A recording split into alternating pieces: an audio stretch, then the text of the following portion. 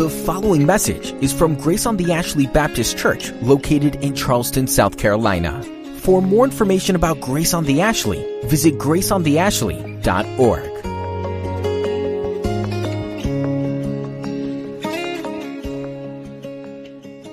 Where are we going from here, Britt? Next Sunday, Lord willing, if the Lord tarries and I'm with you next Sunday, we're going to start a 4-part series on what I term Christ Applied.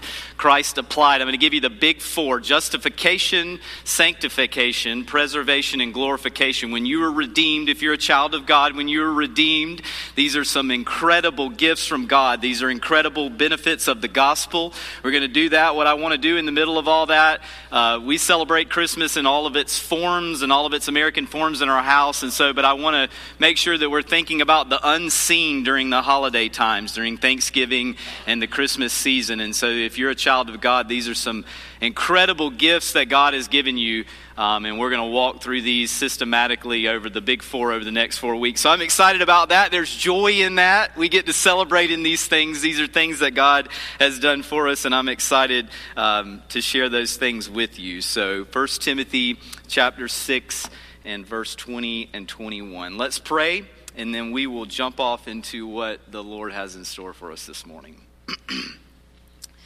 Eternal Father of mercy and kindness, grip our hearts through the person and work of the Holy Spirit, that we might know you, that we might love you, and that we might seek to pursue after you, in all that we do. Hold me up over the course of this sermon, that I might proclaim your excellencies and the precious truths of our faith with power and clarity. So place your hand upon me, Father. Place your hand upon Pastor Greg and his service later today in another section of this world. Guide him, transform him, grow him in your likeness for your glory, as you will do with this church body at the same time, I pray. And we do this that the gospel might be known. So it's in Christ Jesus that we petition you for these things. Amen. So to the text, here the closing exhortation and benediction to Timothy by the authorship of the Apostle Paul under the inspiration of the Holy Spirit. Verse 20 here, Paul writes, he closes out, he says, O Timothy, guard the deposit entrusted to you. Avoid the irreverent babble and contradictions of what is falsely called knowledge.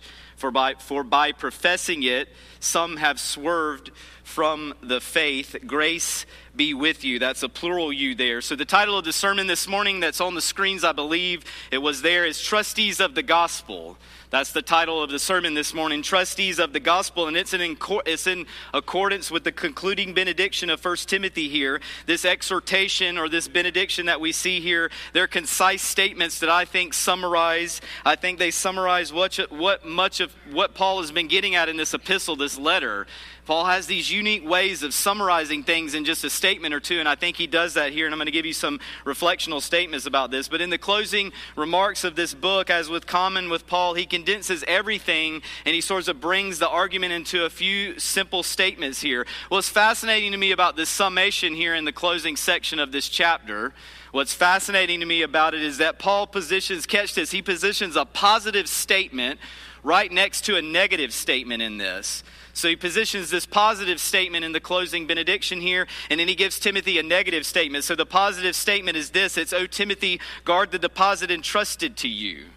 This is a positive statement in the text. You see it right in front of you. And then look how he sets it over and against a negative statement. The next part here is avoid the irreverent babble and contradictions of what is falsely called knowledge, for by professing it, some have swerved from the faith. So it's guarding a deposit. It's this idea of entrusting. And then he sets that over and against irreverent babble and false knowledge. So Paul creates a contrast in these closing statements. And I think it helps. And when I read it, I think it helps lift the exhortation above it. It's kind of like when you take the gospel to a dark place, you turn a light on in a dark room, it's just that much brighter. So when he positions a positive statement against a negative, I think it brings the positive statement, O Timothy, guard the deposit. I think it kind of heightens it. I think it brings it out of the text. It just sort of jumps out to you, or it does to me. And so that's how I'm going to preach it this morning. Because you give me the microphone, that's how I'm going to preach it this morning. So guard the deposit that is entrusted. Guard the deposit and entrusted. So what is the deposit, Britt? What is the deposit that Timothy is being told about here that Paul is writing? What is the deposit, and what does it mean for me to be entrusted with that? These are important concluding remarks here to us. The deposit in all of its truth is the doctrine of the gospel.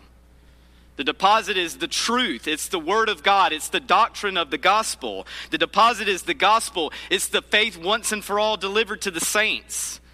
We get this in the book of Jude. This is the gospel. The gospel, listen to this, this is so important. I try to clarify this everywhere I go. The gospel is not saving an individual from guilt or shame. It's not giving you a life of purpose. That's a ramification of the gospel once God redeems you. It's not improving your quality of life. That may be a ramification. It may improve the spiritual quality of your life. But listen to me, the gospel of Jesus Christ is saving you from high treason against the creator and redeemer, the holy sustainer of everything there was and everything there will be, God Almighty. The gospel is the means of saving you and I from fundamental, natural-born, open revolt against the God of everything.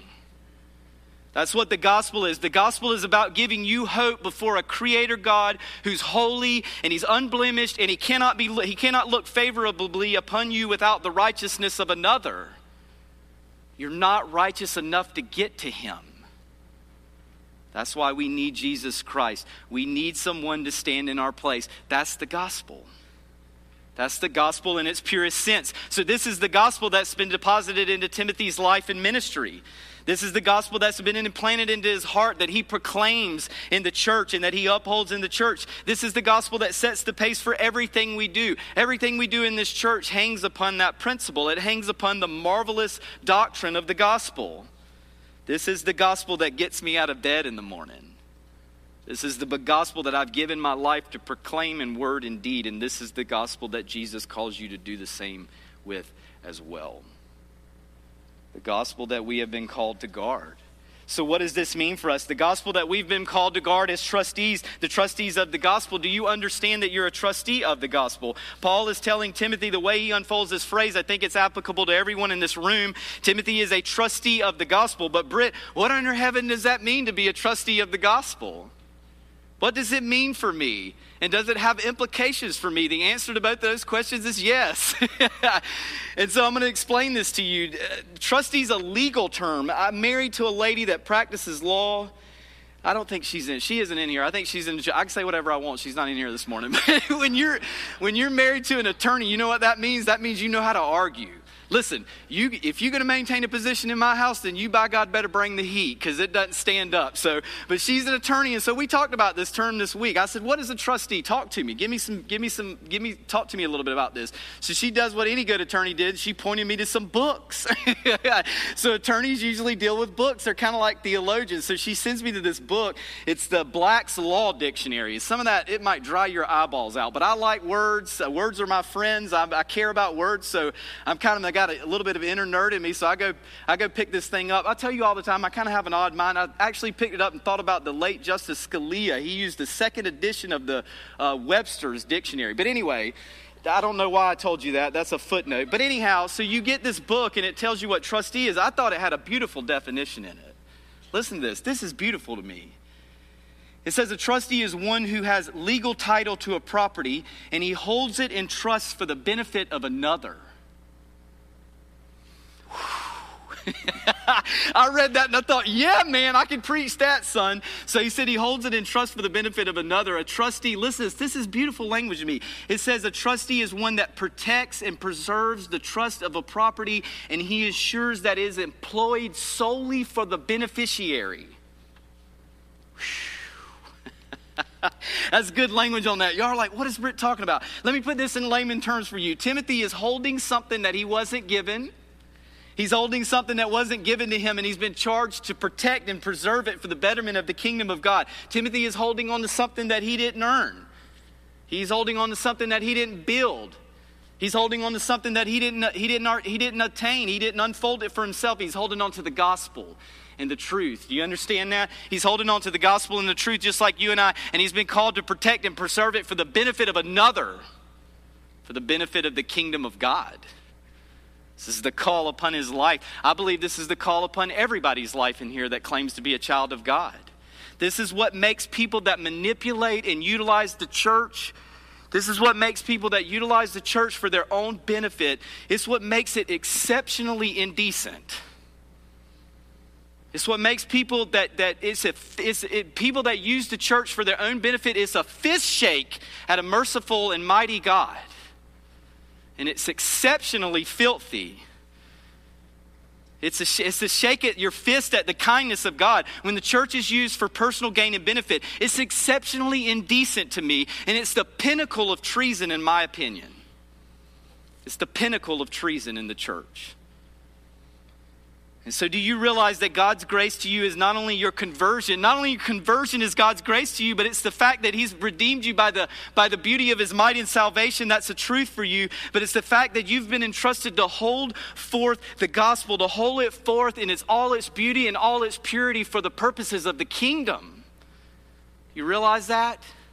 You're a trustee of the gospel. Paul is telling Timothy here, he's calling him to guard the deposit. The guard the deposit is not a passive term. We talk about this all the time. I tell you all the time, it's action-based. We're Christians. We don't live the faith on our heels. We don't live the Christian faith on our heels. It's action. So Paul is just coming off the utilization of words like pursue and fight and take hold. And then he tells them to guard this deposit. It's not a passive thing. To guard the truth is not a passive thing. You don't guard the truth on your heels. Timothy and Paul are fighting for their life in these churches. So important for us. Hear me loud and clear, my friends. By the authority of God Almighty as revealed in the scriptures and supported by the word and deed of Jesus Christ, our Lord and Savior, you have been called as a child of God to hold forth the gospel as a trustee, to guard and employ it for the benefit of God's kingdom and his purposes, not your own agenda. Not your own agenda. So here's the implication of this. Here's an implication of this. Why is it so important, Britt? Why are you fired up about this? Why are you so passionate about this stuff? I'm a passionate guy, but why am I so fired up about it? I think one of the implications here to being a trustee of the gospel, and this applies to everybody in this room, I think, is that being a trustee of the gospel, holding on to the deposit of the gospel that Paul unfolds here, is because the gospel has a transgenerational nature to it. That's a $6 word. What are you talking about, Britt? The gospel transcends from one generation to the other. You understand that? You understand that it transcends, it's a transgenerational nature to it. This is the gospel. The gospel has been held forth in its complete form so that it might not only be put on display for the world verbally and offered to people, but passed along to the next generation. It's the highest call that God's put on your life as a child of his. I've been handed the baton by people. I'm a product of people that have held and managed the trust with faith and dignity and purpose and honor. I'm a product of men and women that held the trust of truth when it cost them. I'm a product of these people. I'm a product of men and women that held the trust of truth when it wasn't popular, when it cost them everything. I stand on their shoulders. Understand that? You've got to realize that the gospel transcends from one generation to the next because the church is the trustee. The church is the people. The people of God are the church. That's God's grace to you. It's his grace's invitation to you to be part of a work that lives on beyond yourself. That's so compelling to me. I don't know if that's compelling to anybody, but it's so compelling to me. It's something I'm so passionate about. The gospel outlasts you. Live for something beyond yourself. Please, I plead with you about that. It's why the students and children of this church are so important to me. If you're around me long enough, you'll hear me talk about this. You've got to realize that the gospel transcends to generation. And I'm just going to be honest with you. I'm not trying to be negative. I'm not a negative guy. I'm generally a pretty positive guy. But sometimes it is so discouraging how much this is not understood in the broad church. I'm talking about the big C church. I have conversations, you might not realize this because you're like, this guy's young, but I have conversations about the big C church outside of here. Conversations with people about how do we deal with the issues going on in the world? What does the church do in the future? What does it look like for the next generation? And I think we're failing at this. And it's so discouraging to me. It's so discouraging to me how we have no desire to set our individual preferences aside so that we can employ the gospel effectively. We can employ it effectively for the benefit of the kingdom, for the benefit of his kingdom, for the benefit of the generations behind you, and not your own agenda. I'm so concerned about this. It's heavy on my heart. You're a trustee of the gospel, and that's because it goes from one generation to the next by way of your willingness to live faithfully and think about the people coming behind you. It's just a reality of where we're at. So one of my favorite people, I read a lot about old dead people, but one of my favorite people that I've read about, she was a women's basketball coach at the University of Tennessee. I know we got some Tennessee people in here. Any Tennessee basketball folks in here? Any Tennessee folks in here? We don't have anybody. There we go. There's my Tennessee people there. I like Tennessee people. Listen, I got some friends that are Tennessee Vol Nation people, and I like them. But one of my favorite people that I've read about was a basketball coach there. Her name was Pat Summitt. Some of you probably remember Pat Summitt. Pat Summitt was wonderful, wonderful lady, in my opinion. I've read a lot about her. She was a basketball coach there of the women's basketball team for almost 38 years. She won 8 national championships. She was a remarkable leader. She really was. She was a strong person. I admired her a lot over the years. I really looked up to her in a lot of ways. I like her style. She's a straight shooter, man. She's passed away now, but if you knew anything about her, she's a straight shooter. She just shot straight. You knew where she stood all the time. She was clear with you. And this is important. She grew up a country girl. It's near to my heart. People that grow up in the country, there's something they've made it something different. Don't ask me how I know that. But anyway, she never forgot where she came from, which is a hallmark of character to me. Just a remarkable lady. She grew up in a farm. She worked hard. She never forgot where she came from. She lived with dignity and purpose, and she worked hard. She just was remarkable. She was fire, man. She would press you. She just would press you. It was often said about the students that she coached. They would often say that she got more out of them than they thought they had in them, which is the hallmark of a good leader. And so I just liked her. She had a strength on and off the court that I admired. She died at 65, not terribly long after being diagnosed with Alzheimer's. And in the final chapters of her life, she wrote this biography, and I read it. And she made a statement in this book. I read the statement. I'll do this sometimes. I read the statement. I had to put the book down. This is what she said. She's probably 64 at this time, 63. She said, above all, I know that Alzheimer's has brought me to the point that I was going to arrive at someday anyway. With or without this diagnosis, I was going to experience diminishment. We all do. It's our fate. Look at me. That's a theological statement. This is a woman that understands original sin. She understands that the price of sin is death on this earth. That's a theological statement. But reach up here and grab this part. This is so good to me. She says, we're not here to be completely satisfied, nor are we in command, not even of our own bodies. And then she says this, I'll never forget this statement in my life. She says, we borrow, we don't own. And I put the book down. I had to walk away from the desk. She said, we borrow, we don't own. In Pat Summitt's language, she's making a statement about being a trustee of your body, a trustee of this life. We don't own anything we hold on to as Christians. We're entrusted for a small window of time with some precious truths. You don't own them. You're just called to guard them. And you're here. But here's the kicker to all of it. To guard it, it does not mean that you hide in it. It does not mean you make it about you. To guard the gospel means that you put the truth in all of its beauty on display. To guard it in the sense is that you live its truth out in purity to the best of your ability. You borrow, you don't own. You're a trustee of the gospel, so live for the benefit of his kingdom, not your own. I plead with you. Trustee of the gospel, live for the benefit of his kingdom, not your own. And then Paul switches here to the negative statement we talked about before. Look at the second part of verse 20 here. He says, avoid the irreverent babble and contradictions of what is falsely called knowledge, for by professing it, some have swerved from the faith. So Paul uses a positive statement, and then he sets this negative statement out in that. I think it applies to the whole church. One of the hallmarks of false teaching, I've been telling you this forever. One of the hallmarks of false teaching is that they set themselves up as having superior knowledge to those of faithful Christians. This, you don't care about this, but this is the Enlightenment of Europe, of Germany. This higher criticism. They have a better knowledge than we do. These folks that Paul and Timothy were dealing with, I'll be honest with you, they probably lived well. They probably were influential in society. They probably held sway in communities. They probably had political capital. They probably had monetary capital. They probably were attractive people. This is the way it works. The great Martin Lloyd-Jones, I love this statement. The great preacher from London, he preached through, I told you this last week, he preached at Westminster Chapel in London through World War II. He's a man. He said, men may live well that do not die victoriously.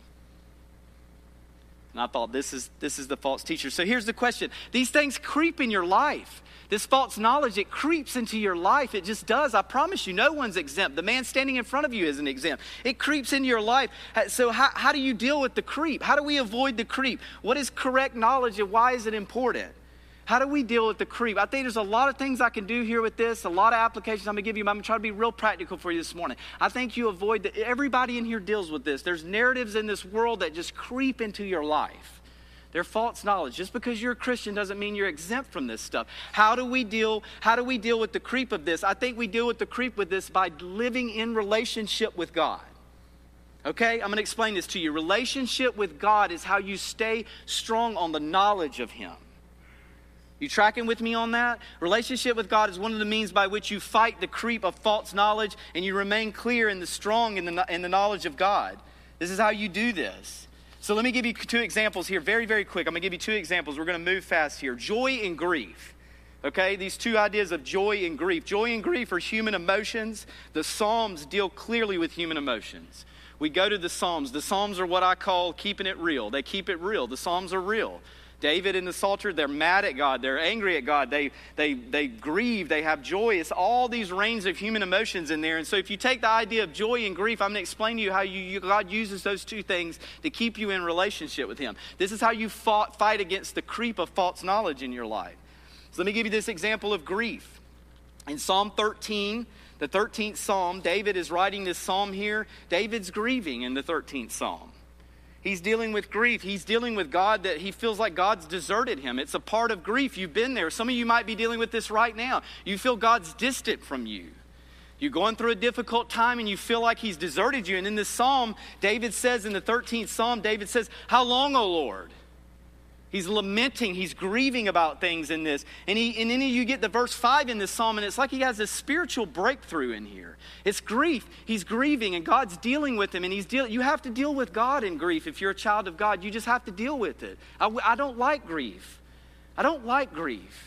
But it's one of the things that God employs in your life to build a relationship with Him. And then he gets to verse 5 and he has this spiritual breakthrough. And listen to what David says. He just says, "How long, Lord? How long will you leave me here? How long will I have sorrow in my heart?" And then in verse 5 he says, "But I've trusted your steadfast love and my heart still rejoices in your salvation." Do you see how God is building a relationship through the grief in this? Do you see that, how He does that in these verses? In the midst of the grief, it's like David gets to this spiritual breakthrough. It's relationship with God. He uses that in your life. And if you're grieving, I'm so sorry. It's one of the things that God uses in your life to build relationship. How about the contrast of this? How about joy? We can take any of these in the Psalms. Take joy, for example. Joy in Psalm 90, about 92 through 100, is what is commonly compacted together. Those Psalms, there's about 7 or 8 Psalms in there. They call them the royal Psalms. They call them the royal Psalms. They're usually dealt with as a coherent group, and they're the royal Psalms because the idea that happens in there is that all throughout these Psalms, there's this proclamation that God is king. We talked about that some in a few sermons back. And so it's like a literary outburst of praise. And so as you're reading through these, you'll get to 92 and you realize that God's being praised for His great works. In 93, He has the ability to reign. You'll see that the Psalter says He has the ability to reign, and then you'll get to 94, and it's praising Him for His faithfulness. Or if you go over to Psalm 100, it's praising God for His consistency. There's a consistency to God's love. There's a steadfastness to God's love. And so He's praising Him for all these things. And I think these royal Psalms, they continually petition the reader to make a joyful noise as a result of God's salvation. 95:1, 98:2, all these verses in there, it talks about God's salvation. God is to be praised and worshiped because of our relationship with Him through salvation. Do you see the joy in that? We're going to celebrate that over the next 4 sermons up here, Lord willing. We're going to celebrate the joy in the relationship that we have with God. But these royal Psalms, and even if we looked at it with grief there, it helps you avoid this creep of irreverent babble and false knowledge. These things are so attractive. They're more attractive than you can even imagine. How do we avoid the creep? We maintain relationship with God. one of the ways you maintain relationship with God is through your emotions. It's through the things that God is putting you through. He draws you to himself. Relationship with God keeps your knowledge of him sharp. Relationship with God, it keeps your heart knit to his person. It keeps your heart knit to his nature. It keeps your heart knit to his abilities. When you grieve, you have to lean on him as a child of God. He keeps you faithful. You see, relationship with God is formed by grieving with him. It's formed by rejoicing with him. It's formed by walking with him through peaks and valleys of your life. How do you know God? You maintain relationship with him. How do you know God? You maintain relationship. You avoid the creep of false knowledge based upon your relationship with him. So here's 3 reflectional statements. I'm going to give you 3 reflectional statements on the book of 1 Timothy. We've preached through this book. We're going to move on around there. I just want to give you 3 big rock ideas that if you want to jot them down or sear them in your mind, whatever you want to do to take away from this. We got to take things away from it. We talked about a lot in this, but 3 big things. The number 1 is this. We talked about it all morning long. You're a trustee of the gospel, so hold on to truth and live it out for the benefit of his kingdom. Okay? Paul is writing to Timothy all throughout this letter in many ways to encourage him to continue on the path of faithfulness, to continue to press even further into what God's called him to do on this earth. Timothy is a pastor. You're not a pastor. What difference does it make, Britt? I believe that everyone in this room, I believe this with all my heart. Look at me. Everybody look up here at me. I believe everyone in this room with all my heart, God has a purpose for you.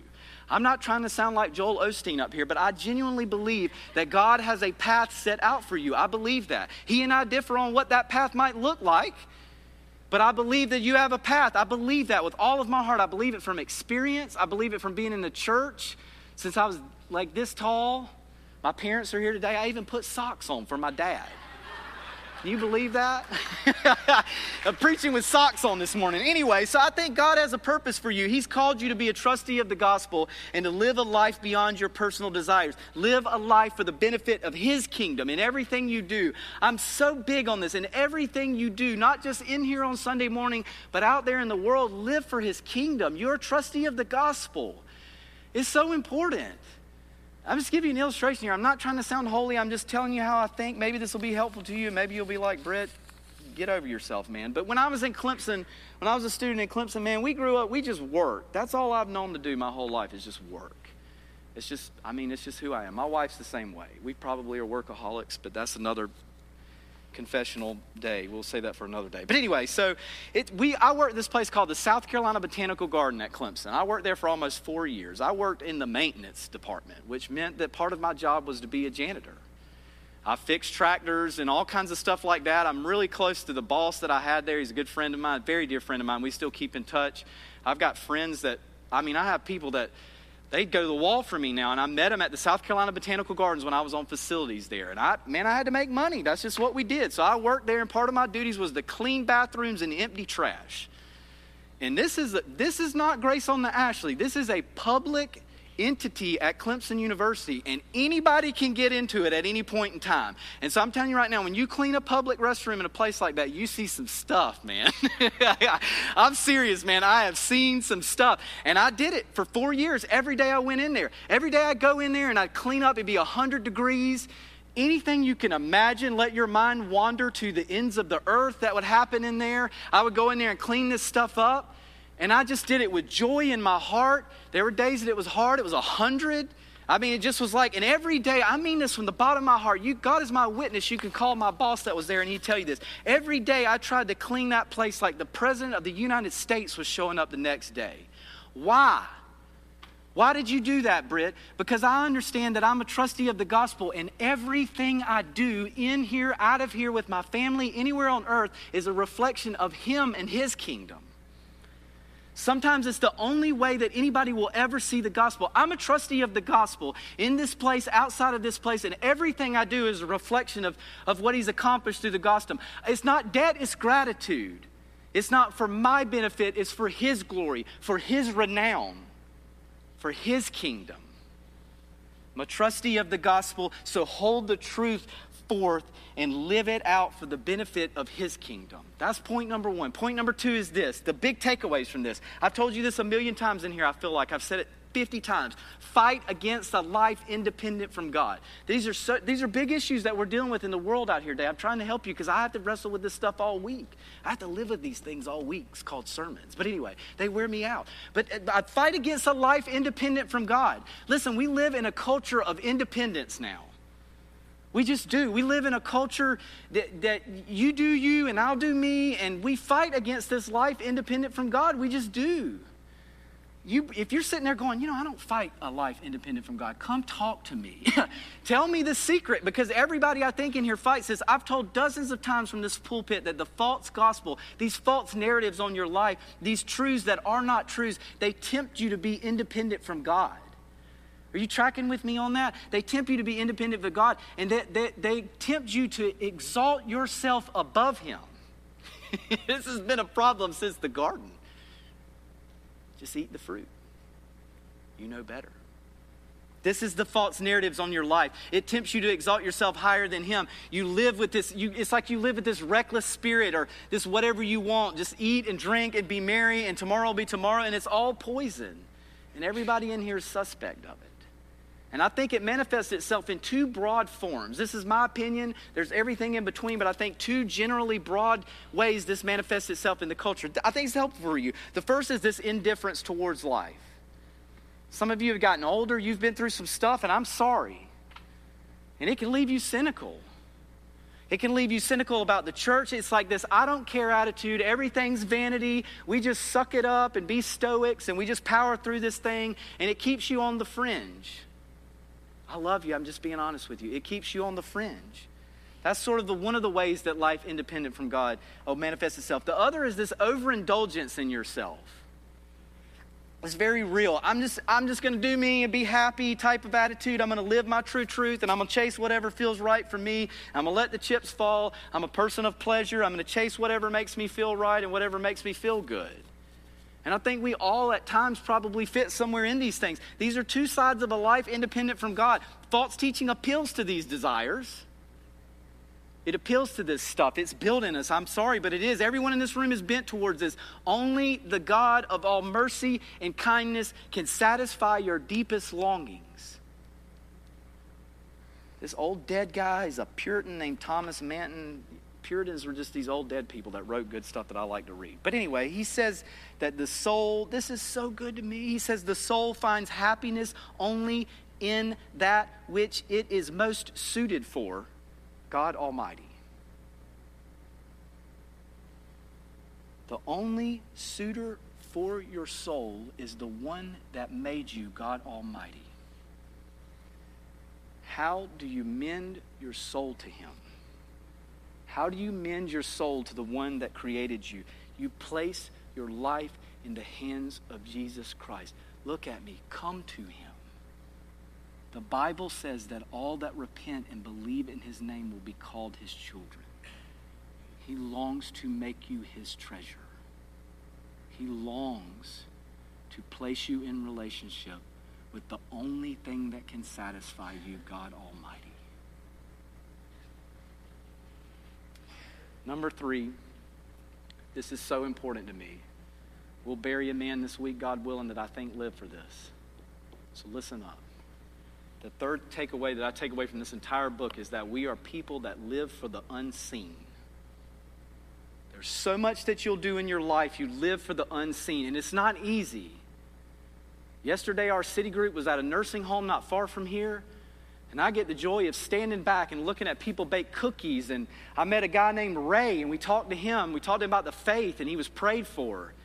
And I just get to witness all this stuff. And I'm sitting in there thinking to myself, this is living for the unseen. I have no idea what God's going to do in all this. And I'll probably die and never know. This is the Christian journey. You live for the unseen. In recent sermons, we spoke about a lot about living for the unseen. The living for the unseen is a reality check for the Christian.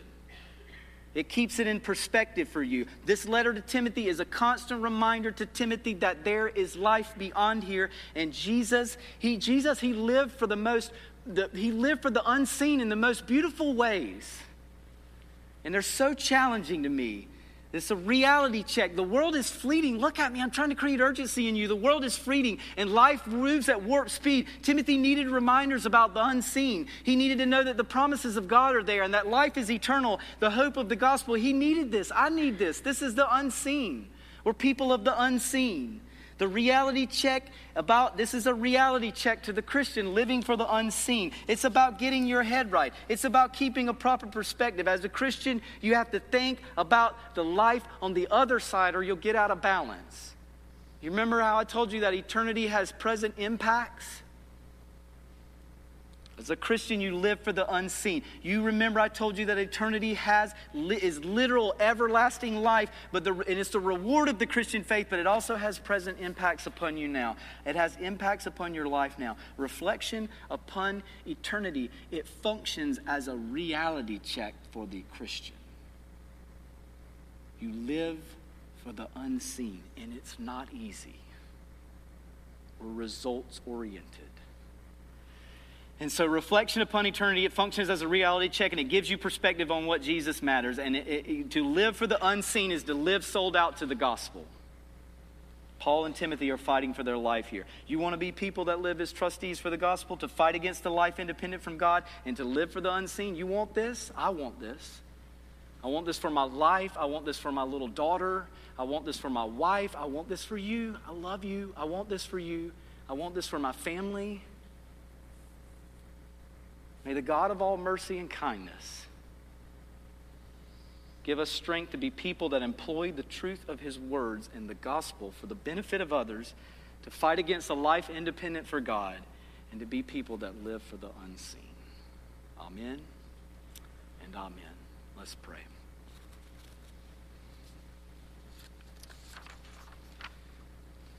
Eternal Father, I'm thankful for your kindness to us. I'm thankful that you've called us to preach your word. I'm thankful that you've called us to live your word out. And I'm thankful that you call the church to be people that reflect upon this gospel that we're trustees of. I'm thankful that you build this into our life, Father, and that at this very moment we'll partake of one of the ordinances of this church, the Lord's Supper. It's a special time that we reflect upon the work of Jesus Christ as children. We're called to take this if we know you, Father. We're called to take this if we know you as a child, if we've been a part of your kingdom. And so I pray that you give us strength, God, in this time to reflect upon the gospel of Jesus Christ. I pray that you give us strength to be people that know that the blood and the body of Jesus Christ is the only way to heaven, Father. It's the only way to heaven. And so give us strength to reflect upon that in this moment and know that the gospel is real to your children and that we may live with an eternal perspective, Father, in all that we do and all that we say. In Jesus' precious name, amen.